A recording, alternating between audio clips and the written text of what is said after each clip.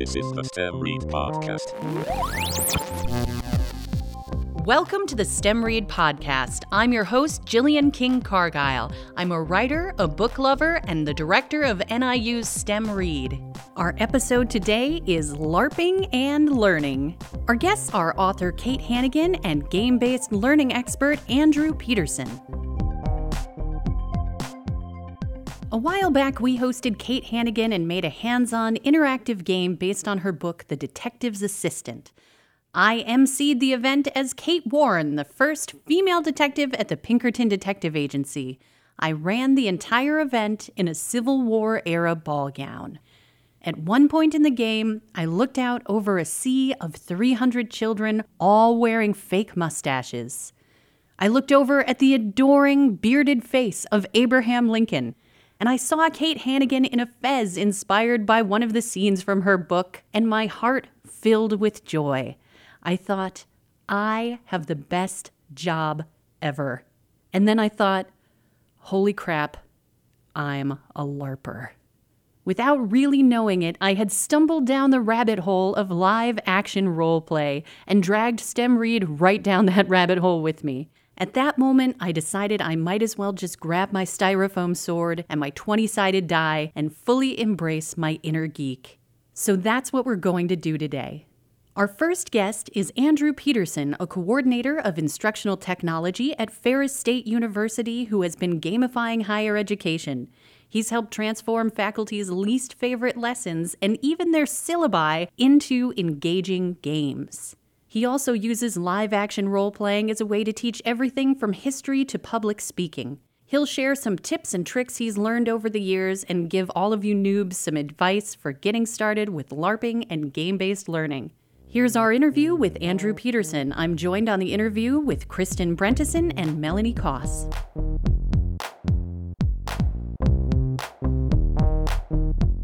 I was teaching network security at West Shore Community College. The first time I ever tried to teach, it was in a 4-hour block night class, and I stood up and I just talked. 4 hours later, I stopped. Did you have to rattle everybody's chairs so that they could wake up? I don't even remember. Like it was so bad. And the next week, they all came back, and I was like, Woo! Well, yeah, we can't do that again. That's not happening. That wasn't fun for me. It wasn't fun for you. Let's not do that. And so that kind of started me on this path of trying to get students engaged. So all throughout that time, I'm looking for different curriculum. I find it made this fictitious company called CBay. And you were like a entrepreneurial startup real estate company, but you kept getting hacked. And so your students all became your rapid response team.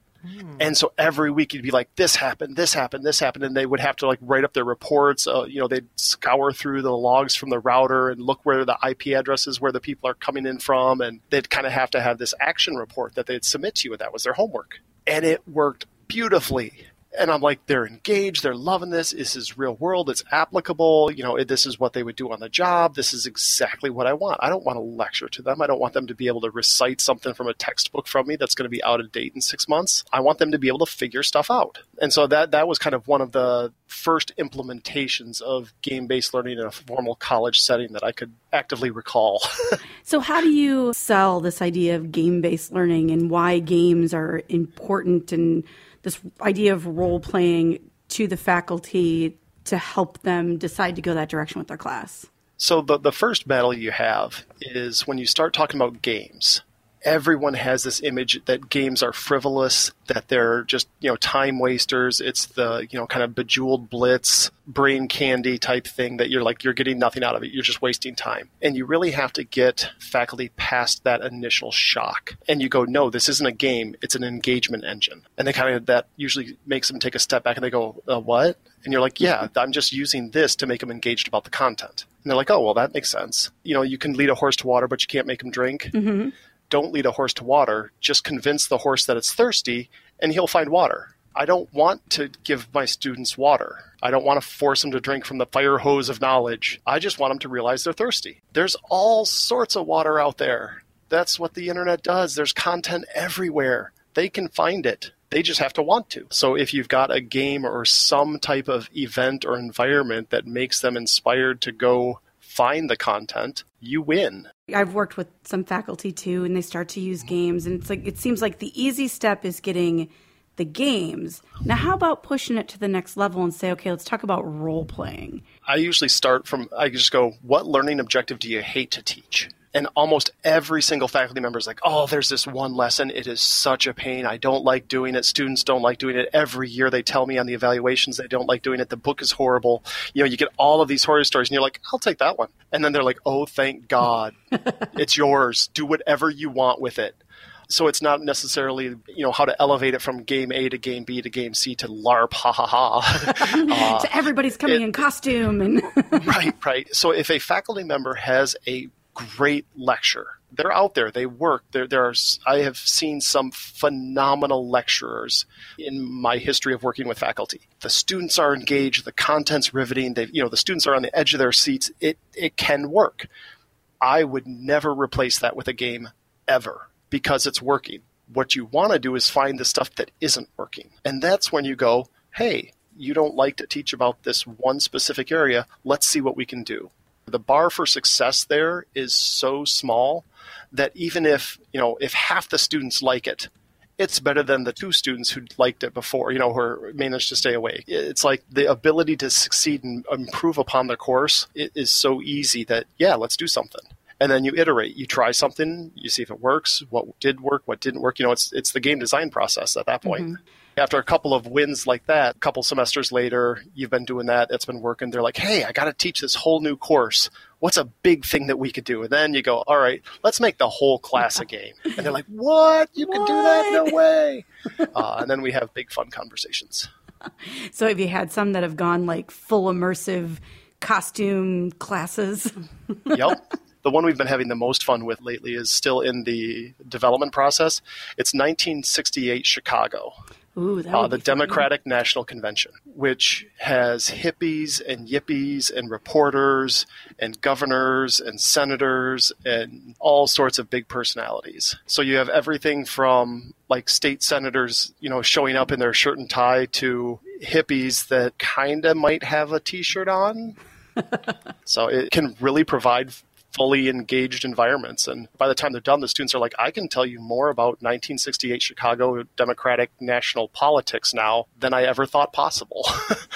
Tell us a little bit more about the idea behind reacting to the past and how you go from I want to teach history to I have shirtless hippies running around talking about 1968 Chicago. So that is a natural progression. I don't know how you I know. that. I definitely see that it's a straight line, but I just want a little for the listeners. Yeah, for the listeners.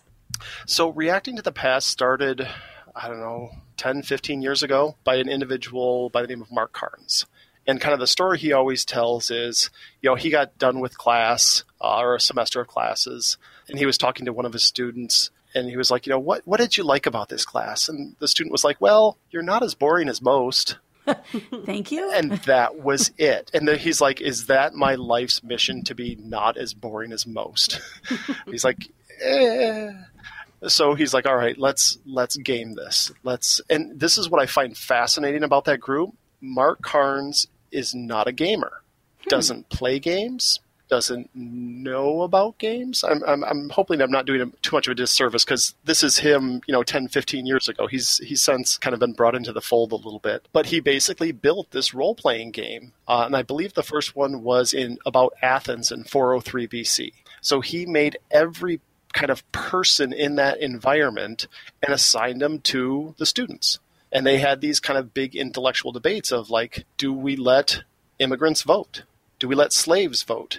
And if you kind of come and approach it with your modern mind, you're like, well, of course you should. All of a sudden, it completely messes up their society. They have discussions about, whether they should go to war. And you have one of my favorite roles there. It's actually the fishmonger. So you have this kind of independent guy that's like, I don't care about war one way or the other. And then you have the other factions for that, basically trying to convince him either to go to war or not to go to war. And so you have to do kind of an audience analysis. And if I was on the pro-war faction, I might approach this fishmonger and say, hey, an army marches on its stomach. We're going to buy all your fish because we're going to have to feed an army. And I'm going to use that type of persuasion to try and get him to support this cause. If I'm on the anti-war side, I'm going to be talking to this guy and being like, yeah, a lot of things get blown up during war. So, those fishing boats that you used to have, don't get used to it. And so you're learning about the society and what's important to people through this play. And so that was kind of his whole philosophy of get the students engaged, give them a role, give them a reason to care about the content, put in some win and loss conditions, and then give up a lot of control over the day-to-day class. You're not up front lecturing. You're kind of sitting in the back of the classroom kind of acting as the dungeon master, the DM role, the GM role, not as the purveyor of content. So as you've watched these different teaching strategies unfold, have there been some big surprises? I'm probably the wrong person to ask that because this is kind of what I would expect. Okay. Because when you design games, this is what you design for. You want that emotional response. What was the last game you played? There was a fun experience. There was an engaging experience. Either there was, maybe a loss. There's some emotional connection to it that makes you be able to recall it. And even the ones that are not like specifically designed to like get an emotional response. Like, if I think back to even just I was playing Coup with students the other night. And you could watch them interact with each other, and that's what they'll recall. So if I ask them tonight about what they were playing on Monday, they're going to be like, card, and then they did this, and then this person lied to me, and I thought they were really this one, but then that one. Whereas if I had lectured to them, they'd be like, well, I think we were talking about chapter 5. So it gives them something emotional to remember it by. There's an experience there. It's not a passive consumption of knowledge. You're actively engaged in what you're doing. This is the experience that I had. Well, it seems like it also might take some of that anxiety over speaking in class out of the picture, because you're not necessarily representing your own ideas and thinking, oh, I might be wrong. You're convincing a fishmonger.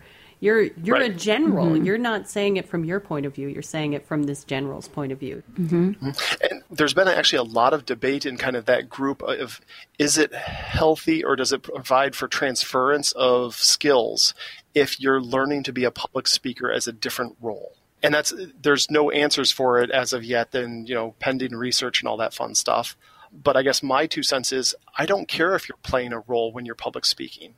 There's a stage version of Andrew, and then there's my home life version of Andrew. And if I were to be, stage Andrew at home, it would be weird. And so you kind of have different expectations. You have different nuances, different, vocal characteristics when you're on stage presenting. And I don't think it's a bad thing to allow students to kind of build that persona as part of their academic experience.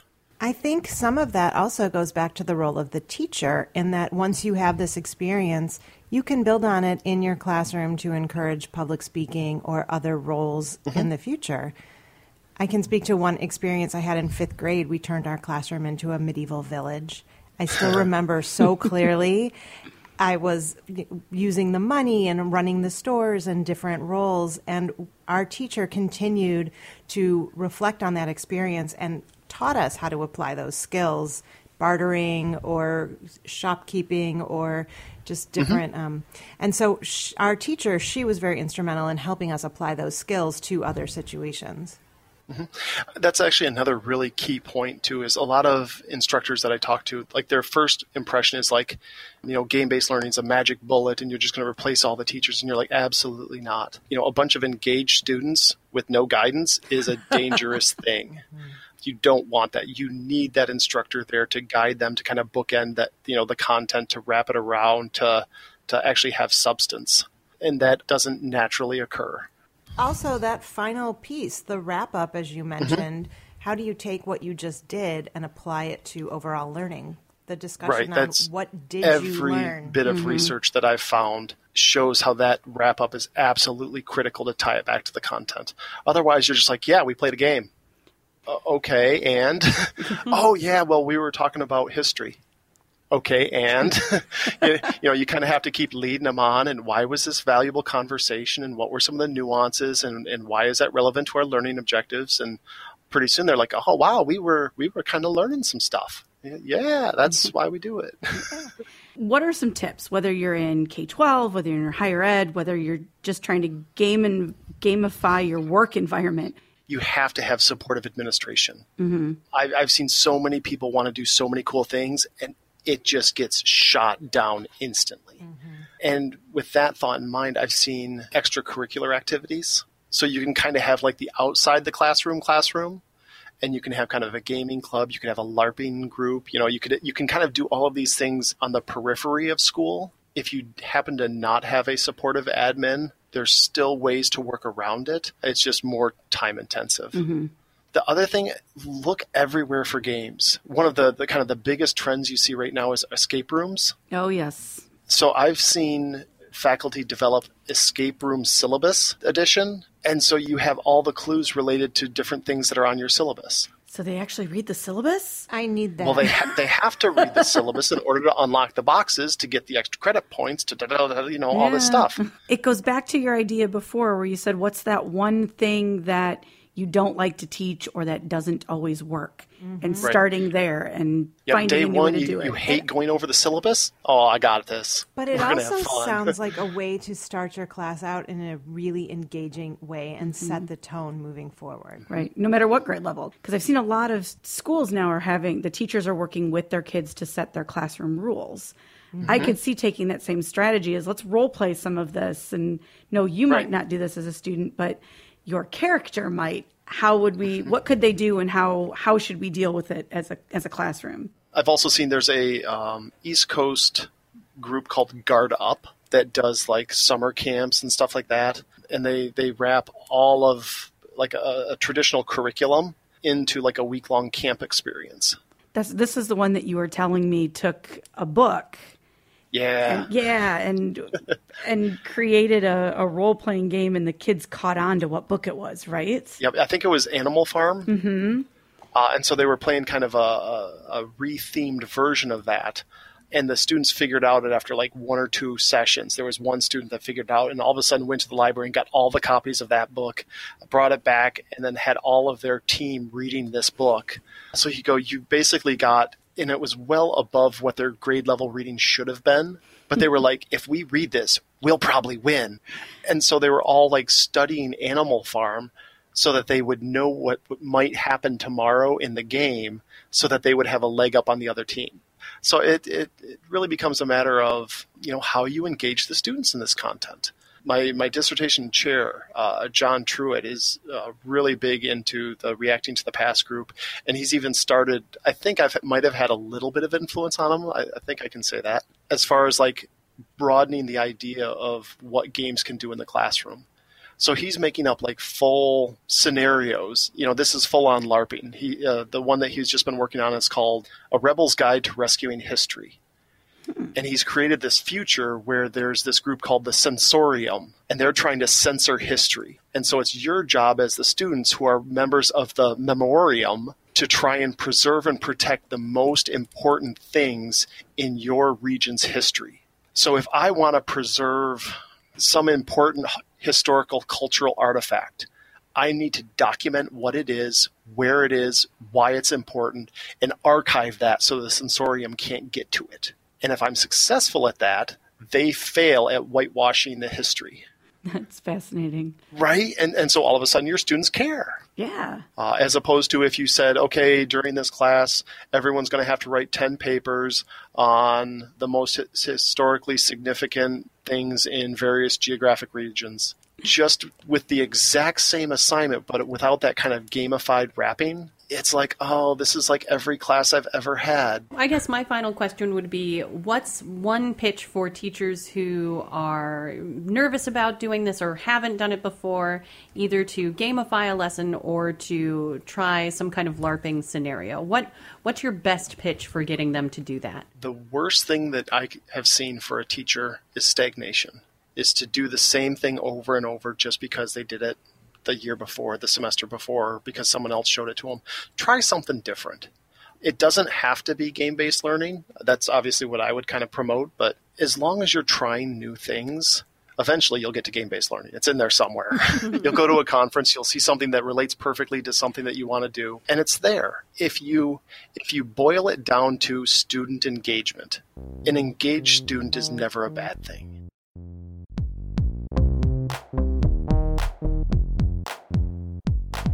You just heard our interview with Andrew Peterson from Ferris State University. Up next is our interview with author Kate Hannigan. So when STEM Read goes into schools, we often hear the same thing. How can social studies and English language arts fit into STEM? And I answer, with books like The Detective's Assistant. Author Kate Hannigan's middle grade novels and picture books tell stories of forgotten figures of history. They also tell stories of the history of STEM. We'll hear from Kate on how she researches and writes her books and why she's passionate about sharing history, particularly women's history, with young readers.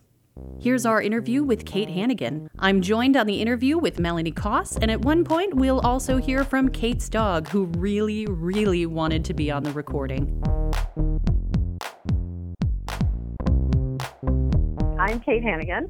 I write middle grade fiction and nonfiction, and my most recent book is Kate. This is book 1 in a series called The League of Secret Heroes, and it's about a trio of comic book loving girls who interact with some real life figures from World War II. And in book 1, they interact with the ENIAC-6, who are the earliest computer programmers. They got that hunk of metal to work right at the end of World War II and opened up what basically became the modern computer age that we're living in now. Prior to writing Kate, I wrote The Detective's Assistant, which was another fun exploration of mixing fiction and nonfiction and historical figures, walking around fictional figures. So Detective's Assistant is about an 11-year-old girl who gets plunked on the doorstep of her aunt's boarding house, and the aunt turns out to be Kate Warren, who is America's first woman detective, and she was hired by the Pinkertons just before the Civil War.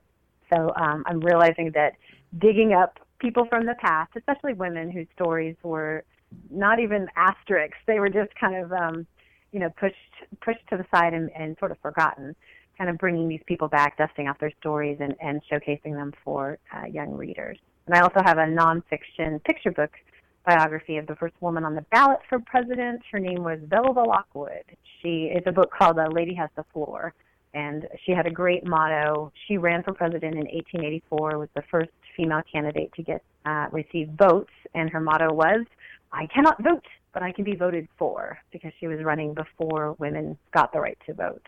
People often ask me how I choose STEM read books and what makes a STEM read book. And we're often given books that are very hard science or, they're aliens or different things. And those books are awesome.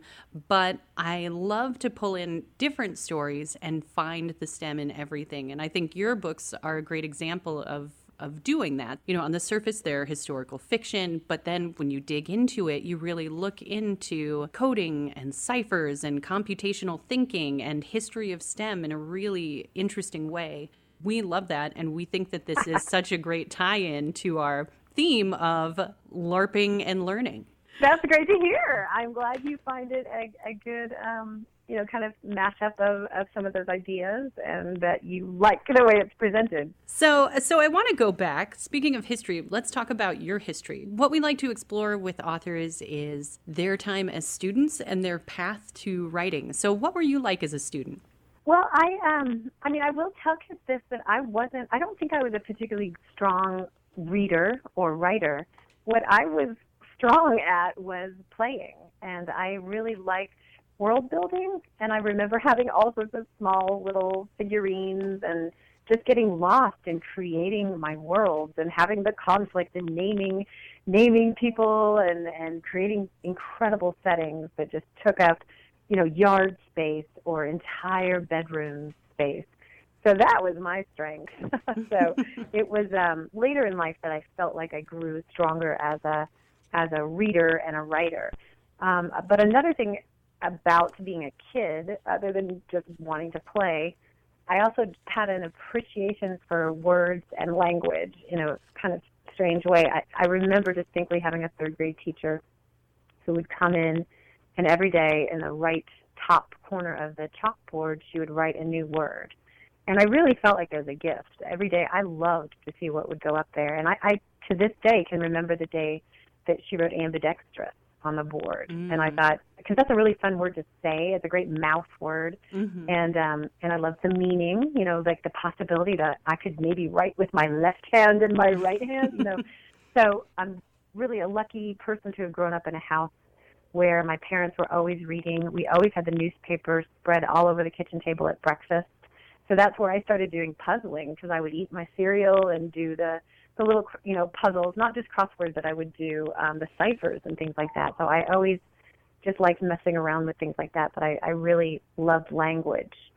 And then I think throwing into the mix, I was the youngest of 3 kids, so I was always nosy about what my brother and sister were up to, and I was a great eavesdropper, and, you know, I think all of those things kind of combined to form an interest in journalism and storytelling and stories, language, written language.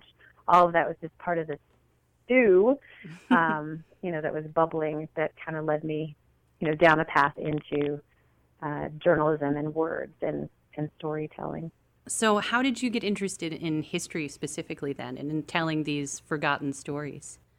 Well, you know, we had a big family, you know, grandparents, aunts, uncles, everybody getting together, and those were my favorite times, when a couple hours would pass at the dinner table, the big dining table. And I remember even sitting under the table with somebody's dog, like one of my aunt or uncle's dogs, and just listening to the laughter and just hearing these stories about when my granddad was a kid. And, you know, my dad's parents came from Ireland, so I would hear stories about Ireland, and it would just create these sepia-toned images in my head of people I loved doing really interesting things. I remember my grandmother saying she had lost one of her parents in the flu epidemic of 1918, and she would go out and feed the Clydesdale horses in front of course, being an Irish family, they ran a bar.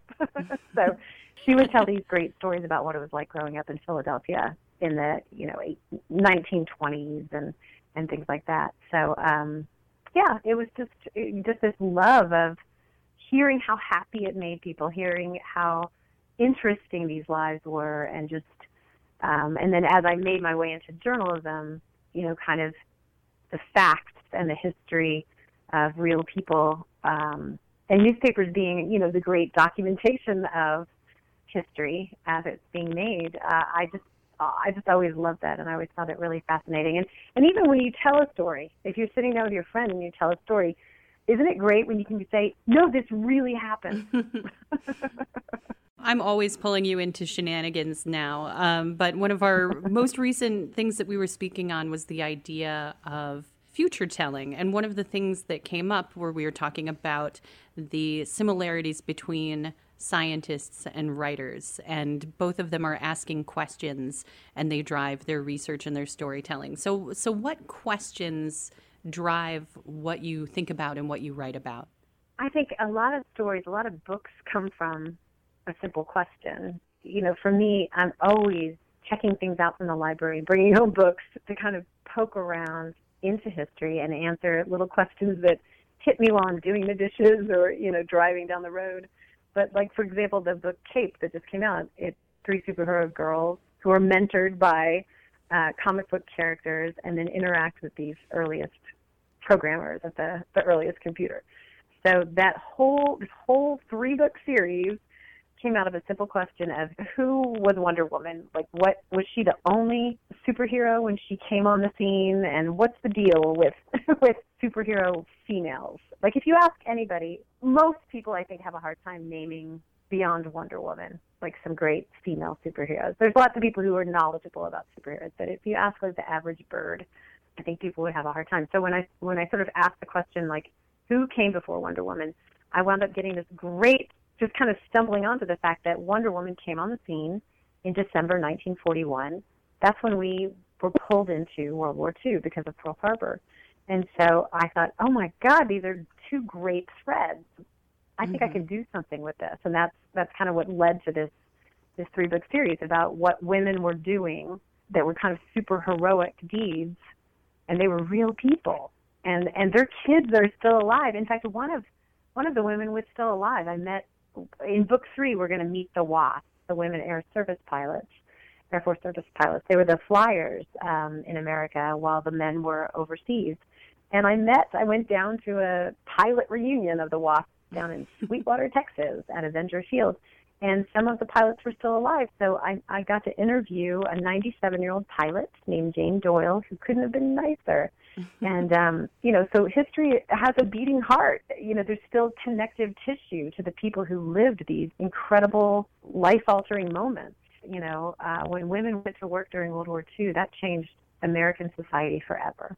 I know you like to talk about world building and words and wordplay, and that this is based off of comic book characters. So at what point in the writing process did you decide to integrate comics and graphic novel panels within your text? I didn't want that to seem gimmicky because it felt so organic. So I think what you're talking about is how Cape is a middle grade novel, but there are 4 chapters that are illustrated. As I was writing, I got all this, these notes about these awesome early 1939, 1940 female superheroes.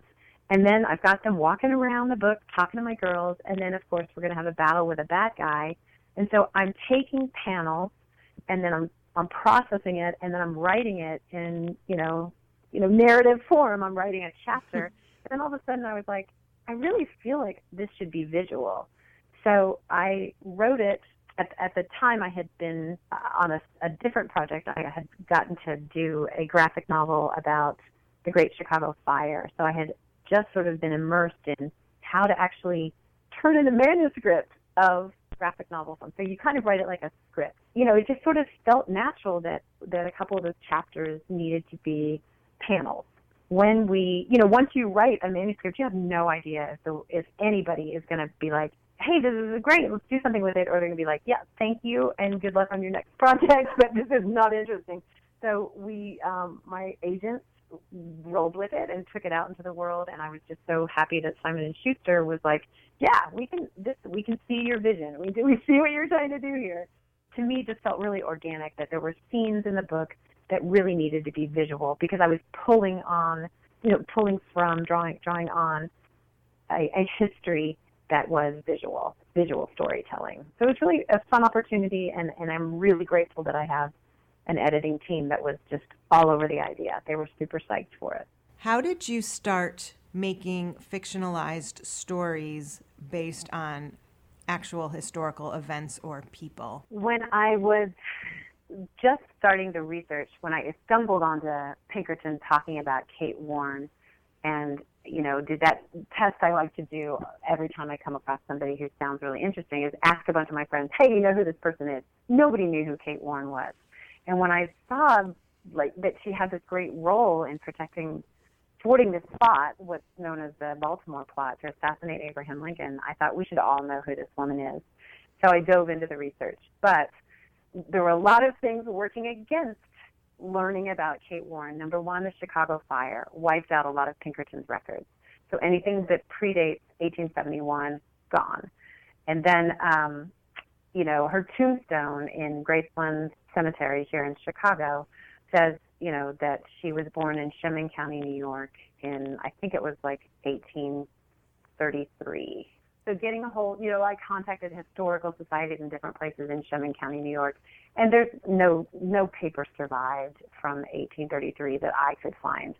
So from a creative standpoint, I look at that and I think I don't have enough material to do, I think, a fair biography of Kate Warren. And I think some people have, just taken that plunge and done a great job with it, but I just didn't feel like that was a complete enough story, because her life just goes from when she walked into Pinkerton's office forward, and she did not live a long life. She died soon after the war. I think she died in 1868, if I remember right. What's a writer to do? So I thought, okay, well, this is kind of great. It's anybody's game what happened before she walked into Pinkerton's office. So I wrestled back and forth with the idea of presenting her as historically accurately as I could, and yet honoring her true story as told by Pinkerton, which I guess has its own layer of, he was quite the storyteller. So, you have layers of fiction within the nonfiction. and then wrapping all of that in a fictional story. So I pulled everything I could from Pinkerton's writings about the cases, which I thought were fascinating. Like, she was a master of disguise, and she had all these great alias names, and she just put herself out there in the wackiest, kind of dangerous, kind of edgy moments with the Pinkertons. So I tried to pull in that, honor that, but then I just thought, I don't have enough for a biographical, like a nonfiction story. So I thought, I would love to put a kid on her doorstep, and we see all these crazy, awesome Pinkerton moments through the eyes of a kid. I think because so much of what we do in life traces back to who we were as a child, I still feel like I look at life through the eyes of the 11-year-old I was. And I know that at 11, I would have loved to have had a story showing me a woman, a historical figure who was just at the center of the action. And that's what I wanted to create, is a story for kids to say, look, American history, and most of it is populated by men, but really, some chicks were there. Mm-hmm. And so that really, I kind of got bitten by that bug, that wonderful historical fiction genre bug, where it's like, oh wow, I can have something really grounded in a moment and get the historical stuff, try to be as accurate as possible. I tried to find menus from the 1860s. I actually found some wonderful person who had a blog on awesome old, antique things, and I remember, seeing a post she said, oh my God, I got a stack of antique menus. So I messaged her and said, hey, have you got anything from New Orleans 1860? And she's like, she sent me, photographs of her menus. And so I was able to accurately include what would have been on a menu at a hotel in New Orleans in 1860, because my characters go there. And wouldn't you know it, it was macaroni and cheese. So how do you balance the fact versus the fiction in your writing? It's hard, because I would go to bed at night wrestling back and forth with, I've got too much Pinkerton facts in here. I'm going to bore the socks off of a kid reader. And then I would go to bed the next night and say, oh my God, I've got too much fiction. I'm not doing Kate Warren right here. I need to be more factually true to what happened, like what she was doing, what she was wearing, and what a case was like. So I went back and forth, and it's a tough balance. But at the end of the day, I would wrap myself in the mantle of, all right, this is fiction. But I guess I should issue a caveat there too. I do feel really strongly that when you're writing for kids, and like with the nonfiction I don't do invented quotes, and I try to, anytime I quote a figure from history, I have the source material there, like with Kate Warren. I think there were a few things in The Detective's Assistant that are historically, like there's a telegram, and that is a telegram that Pinkerton actually sent to the Chicago office. And there are a couple lines in there that Kate Warren actually said, and that's based on like her account that she gave to Lincoln's law partner after the assassination, when he was, his name was Harrington, I think, and he was compiling all sorts of, information from people who had worked with Lincoln, and so that he had interviewed everybody involved with the Baltimore plot. I think the bar should be really high for kids' books, and the writers who work for, producing books for kids, that bar should be very high, and the standards should be high. But so I try to do that with the historical fiction, but also make sure that, if it's fiction, I can you can get it, there's a little bit more wiggle room. I love that you talked about the costumes of the time and all of the things that Kate Warren was doing, and you have superheroes, and when you do your presentations you have the kids dress up as different people from history. So why do you include that? Why are the clothes and the costumes an important part of those stories? How do we pull kids in? Like, I think kids might turn off to picking up a historical fiction. Kids might turn off to something that they feel like is going to be a lesson. Mm-hmm. So how does any of us get pulled into stories or moments? And that's by relating to the very personal, like what people eat, what a street might smell like, what you might step in, Mm-hmm. like what people might be named, like all of those things matter. I tried to find really antique, fun names for the characters, and like Nell, her real name is Cornelia, and she's named for her kind of ne'er-do-well dad, Cornelius, And, I think it's fun. And then she gets the nickname Nell that Kate Warren gives her. So I think for kids, names matter. Names, people, we all have associations with people in our lives who are named different things. But a really easy way to connect from, one generation to a, totally different generation is what people are wearing. And with Nell, I just kept thinking about how uncomfortable her outfits must have been. And the idea that she goes from being this, one girl in a family of a bunch of brothers, and her mom passes away, and she gets plunked on Kate Warren's doorstep, and Kate Warren is a lady. She's got a beautiful dress, and she wears great hats. She goes out in her clacky little shoes, and she walks fast, and they go tip-tappy. Here's young Nell, and she's in the presence of a lady, and she would not mind being a lady. And so she gets this dress, but the dress is highly uncomfortable. I mean, just looking at, when I was writing, I found this great book on Victorian photography, because I just wanted to get a picture in my head of who Nell was. And as I flipped through the pages, no one looks comfortable or happy. Something I really deliberately did in this is I made Nell feminine, because I think a lot of times when we talk about, heroic girls in books, I'm so sorry, my dog is in the background barking. Sorry. So often in books we have girls that do heroic things, but they aspire to be boyish, the tomboy, the scrappy tomboy. And I just thought, what if we have a girl who is scrappy and wants to be at the center of the action and is fearless and has, a little bit of an attitude, but she also wants to wear a dress because she's feminine. It's okay. It's okay to jump on a horse and you're in a dress, or clomp along in some boots and still be a girl. So Right. So part of that clothing was also to kind of put a flag on there that she's not a girl in boys' clothing wanting to be male and heroic and courageous and at the center of the action. She's doing all of that in a dress. I like to wear a dress and fight crime too. Save the world. Yeah, exactly. I don't feel as capable of fighting crime when I am in pants. I feel like there's something about the dress and the skirt that inspires my fierceness. For me, it's all about the boots, and I'm starting to see that as I'm working on the series that just came out with the superheroes. The first book is called Cape, the second book is called Mask, and the third book is called Boots, because that's kind of the superhero costume. But I'm really thinking about how awesome boots are. Like, boots are great for superheroes, but also boots played in very big in what Nell was wearing with the detective assistant, because it was like her. I had it as her symbolic link to her dad. Those are her daddy's boots. But who loves winter in Chicago? I wear boots from basically like November to April. Mm-hmm. I wear boots, but I wear them with my skirts and dresses. And there is, I know it sounds silly, but there is something very powerful about wearing knee-high boots. Yeah, because you can just trudge through, plow through snow and puddles and everything. Like, nothing will slow you down. Some people ask you if this is a book for girls. And you've gotten some pushback even from schools that you go to about whether or not boys should read it. Do you want to share that experience? Oh, you bet I do. So sure.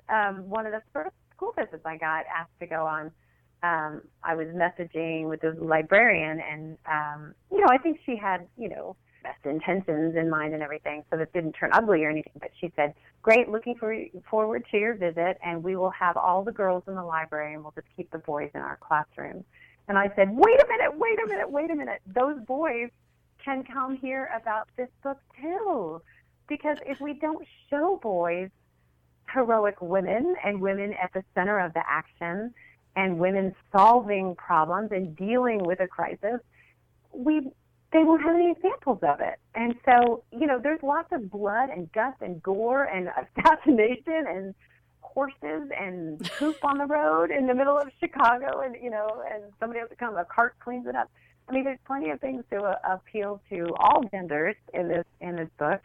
But the idea that I just don't like the idea of boy books and girl books. I devoured Harry Potter along with the rest of the known universe, and I'm not a boy with black hair and glasses, I can identify with that. And I think if we don't ask boys to identify with protagonists who are female, we're really doing them a disservice. We really are. There's a range of people out there and a range of leaders and a range of problem solvers, and they're going to look different than young white boys. And young white boys need to see that, right? Yeah, all of us do. All of us need to see black heroes, gay heroes, Asian heroes, Native American heroes, all of us. We can see the whole range of it, and we can identify in the universal things. Maybe they lost a family member. Maybe they've lost their dog. We've all had those experiences, and that's what books are so great about. They take us places. They put us in people's shoes that we wouldn't ordinarily be able to go to in the day-to-day, and that's why we read. So I have actually had somebody, walk up while I'm selling and pick up the book and just say, oh, I have a son, and I have to do that. Well, I think your son could like this too, and that's sold to lots of boys, lots and lots of boys. We do them a disservice when we tell them there are boy books and girl books, because they're just books and good stories. Right, absolutely. So are there any other stories, women in STEM, women in history, that you're dying to tell, that you're getting around to, or you'd love someone to write a book about? Yeah. I mean, every single day, my poor children, whenever they're telling me a story, and all of a sudden I get this far away look in my eyes, they'll be like, oh, what did I just say? You're going to write a story about this person, aren't you? So it's like I'm always thinking. But right now, I think I have 8 books in the pipeline, and a couple of them are just came from a simple question of, can you name a female inventor? That was I have one coming out like in the next year or so. It's a woman who invented something, and I asked my friends, name a female inventor. I'm like, can you guys? I'll ask you, name a female inventor. Marie Curie. Most people say Marie Curie. She's a good answer for many questions. Nobel Prize winner. Yeah, I've read a draft of the book, so I won't spoil it. You're biased, exactly. So Josephine Cochran invented the dishwashing machine. So of course a woman invented the dishwashing machine, right? I was thinking to myself, as a kid, we're in class and they were doing something on scientific invention, how many women would be represented? And like Belva Lockwood, this story about the woman who ran for president, and she did many other things, but she was the first woman on the ballot. So part of that came out of going up to my kids' school on President's Presentation Day, where the kids had to dress like their president and stand by their big report. And what's 50% of the class supposed to do? What are the ladies supposed to do? So some of the girls were in suits, and a beard like Lincoln and a top hat or whatever. Some were Jackie Kennedy, a couple Eleanors. But, it's kind of like, we need more representation. So maybe someday someone will dress like Belva at one of those things. Yeah, so there are lots. There's a few in the pipeline coming, and then up in my room, I guess it might be okay to admit this here, but I use Chicago Public Library, and I have 4 cards going because I have 3 children and my own. So I use 4 cards, and I'm evidently a library book hoarder. So I have stacks and stacks of books in my office, and some of the biggest ones I'm interested in are the women who were, how the media is taking a hit right now, the women of World War II who really pushed to be able to go to the front line and cover the war. And there are some really interesting women. World War II is kind of my jam right now. So some of those guys, and I have just a long list of people that are fascinating. Well, I want to keep writing about. Very good. Well, we're excited to keep reading about it too. So I just want to thank you for all of the stories that you share and all of this great forgotten history that you're bringing back to light and back to life.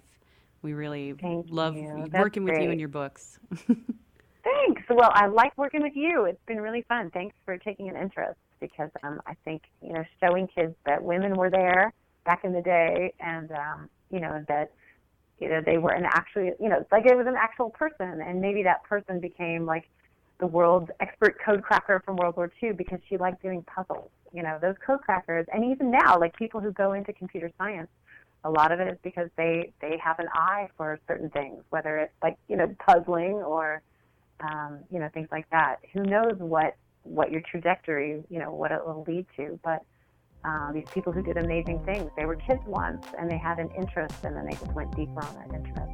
So I think it's important for kids to see that.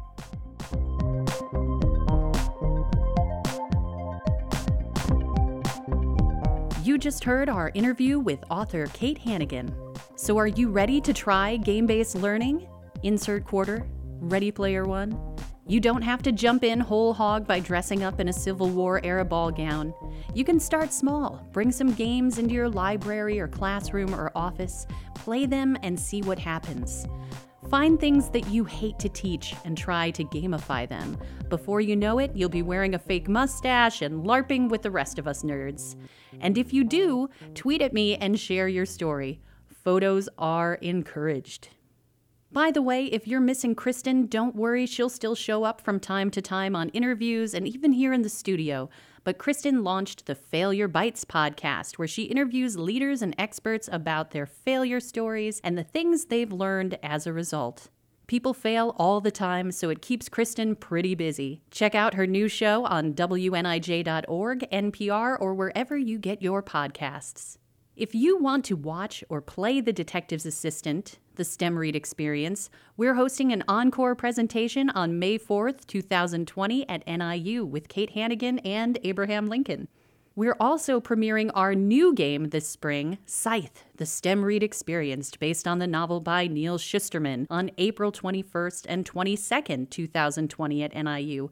Neil Shusterman will be there to play along with us, glean some meeples, and he'll also be joining us here on the STEM Read podcast in a future episode. Because we can't get enough of Kate Hannigan, she'll also be joining us for a professional development event in Lake County, Illinois in June, and at NIU's Future Telling Conference, where STEM experts and science fiction authors will meet to share the latest in bleeding-edge research and innovative storytelling. If you're a writer who wants to science up your fiction, or a scientist who wants to collaborate with writers, or an educator looking for fresh ideas on STEM and writing, join us at NIU June 24th through 26th, 2020. Learn more about all of these events at stemread.com. Thanks to our guests, Kate Hannigan and Andrew Peterson, and our contributors, Melanie Koss and Kristin Brynteson. You can find more information on today's show on our show notes. The STEM Read podcast is produced in association with WNIJ. Support for the STEM Read podcast comes from NIU STEAM and Northern Illinois University. Your future, our focus. Thanks for listening.